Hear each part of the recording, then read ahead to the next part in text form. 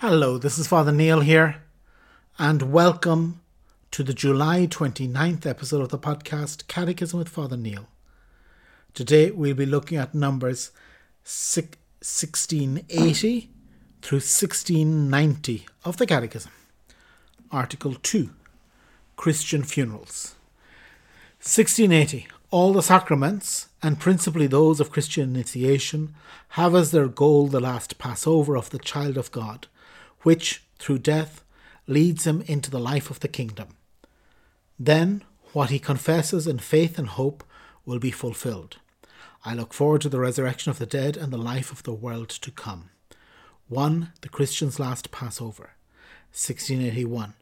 The Christian meaning of death is revealed in the light of the Paschal mystery of the death and resurrection of Christ, in whom resides our only hope. The Christian who dies in Jesus Christ is away from the body and at home in the Lord.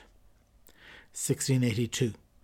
For the Christian, the day of death inaugurates, at the end of his sacramental life, the fulfillment of his new birth begun at baptism, the definitive conformity to the image of God, conferred by the anointing of the Holy Spirit, and participation in the feast of the kingdom, which was anticipated in the Eucharist, even if final purification are still necessary for him in order to be clothed with the nuptial garment.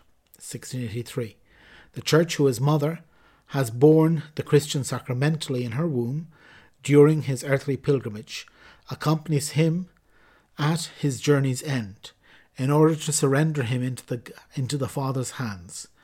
She offers to the Father, in Christ, the child of his grace, and she commits to the earth, in hope, the seed of the body that will rise in glory. This offering is fully celebrated in the Eucharistic sacrifice. The blessings before and after Mass are sacramentals. The celebrations of funerals. 1684. The Christian funeral is a liturgical celebration of the Church. The ministry of the Church, in this instance, aims at expressing efficacious communion with the deceased, at the participation in that communion of the community gathered for the funeral, and the proclamation of eternal life to the community. 1685. The different funeral rites expressed the paschal character of Christian death and are in keeping with the situations and traditions of each region, even as to the colour of the liturgical vestments worn. 1686. The Order of Christian Funerals, Ordo Exorciarium, of the Roman liturgy gives three types of funeral celebrations corresponding to the three places in which they are conducted: the home, the church, and the cemetery, and according to the importance attached to them by the family, local customs and culture, and popular piety. The order of celebration is common to all liturgical traditions and composes of four principal elements. 1687. The greeting of the community. A greeting of faith begins the celebration. Relatives and friends of the deceased are welcomed with a word of consolation in the New Testament sense of the Holy Spirit's power and hope. The community assembling in prayer also awaits the words of eternal life. The death of a member of the community, or the anniversary of the death, or the 7th or 30th day after death, is an event that should lead beyond the perspectives of this world and should draw the faithful into the true perspective of faith in the risen Christ. 1688. The liturgy of the Word during funerals demands very careful preparation, because the assembly present for the funeral may include some faithful who rarely attend and friends of the deceased who are not Christians. The homily must, in particular, avoid the literary genre of a funeral eulogy and illumine the mystery of Christian death in the light of the risen Christ. 1689. The Eucharistic sacrifice. When the celebration takes place in church, the Eucharist is the heart of the paschal reality of Christian death. In the Eucharist, the Church expresses her efficacious communion with the departed, offering to the Father, in the Holy Spirit, the sacrifice of the death and resurrection of Christ. She asks him to purify his child of his sins and their consequences, and to admit him to the paschal fullness of the table of the kingdom. It is by the Eucharist thus celebrated that the community of the faithful, especially the family of the deceased, learn to live in communion with one who has fallen asleep in the Lord, by communicating in the body of Christ, of which he is a living member, and then by praying for him and with him. 1690. A farewell to the deceased is the final commendation to God by the Church. It is the last farewell by which the Christian community greets one of its members before his body is brought to the tomb. The Byzantine tradition expresses this by the kiss of farewell to the deceased. By this final greeting, we sing for his departure from this life and separation from us, and also because there is a communion and a reunion. For even dead, we are not separated from one another, because we all run the same course and will find one another again in the same place. We shall never be separated, for we live for Christ.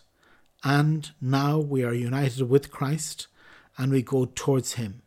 We shall all be together in Christ. Okay, this finishes this section.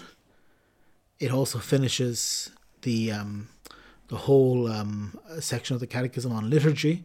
We'll be going on tomorrow to the moral life of the Church. But here we finish the liturgies looking at funerals. And the funeral liturgies, again, the funeral isn't a sacrament for many reasons. That, yes, it can take place, the funeral mass can take place during a mass, which is a sacrament, the Eucharist. But generally, for somebody to receive a sacrament, they have to be alive. So that's one main reason. The other one is it's not one of the 7 sacraments instituted by Christ. But they're very important celebrations, very meaningful celebrations, moments that are a special help to all of us. Our prayers help the deceased, but also all of us get a reality check to show us that we too will die.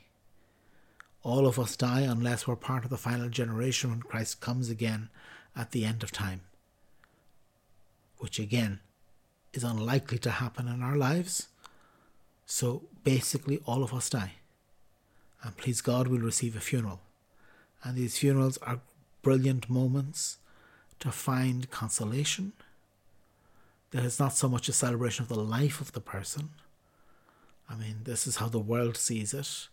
And again, there's nothing wrong with remembering the person, especially when during the wake, as you're preparing for the funeral, as people gather after the burial, as people remain together to tell stories about the deceased and all the rest of it, to remember them. Yeah, sure, lovely, great. But this isn't the Christian aspect. The Christian aspect is a celebration of the death and resurrection of Jesus Christ. The Christian is bound to Christ, is linked to Christ, and by being linked to him in his death, they will also be one with him in his resurrection, and they will make this journey from death to life. That this is what is the hope of the Christians. That Christians have great hope. It's a religion of hope. Again, I think I've recommended it before, but Pope Benedict's encyclical Spe Salvi, where he meditates on death, and it's an encyclical on hope, where he says that basically Christianity is a religion of hope. You know, we need to have hope, and the Christian funeral, the liturgy of the funeral, is a place where we can find hope that death has been overcome, that death is temporary, death is provisional, that all of us will rise again on the last day, the good to eternal life, and that the Lord wants to bring us there. And that this is what the funeral is about also, that we have the opportunity to pray for our dead.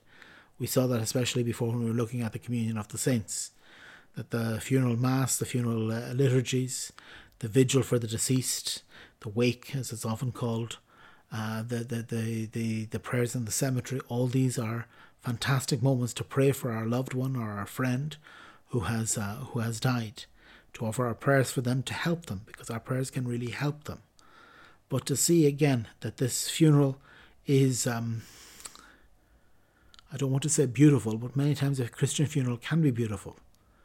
If it is, the Easterners use a phrase, a bright sadness. And this is what our funerals should be like. Transfigured by a bright sadness. Yes, there is sadness. Of course there is sadness. Of course you miss the person. Of course you cry for them. That this is human and this is good, and that we need to cry. We need to mourn. We need to weep. That the gift of tears is an important gift, not just in prayer, but also when we're dealing with sadness. To be able to cry, to be able to weep is important.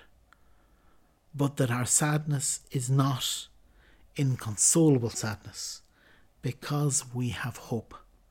That this hope of eternal life is there for each one of us. So we continue tomorrow. As I said, tomorrow we start the life in Christ. We start the moral section of part 3 of the Catechism. The moral section, which is very needed in our confused world. And so tomorrow we'll be looking at numbers 1691 through 1696. God bless.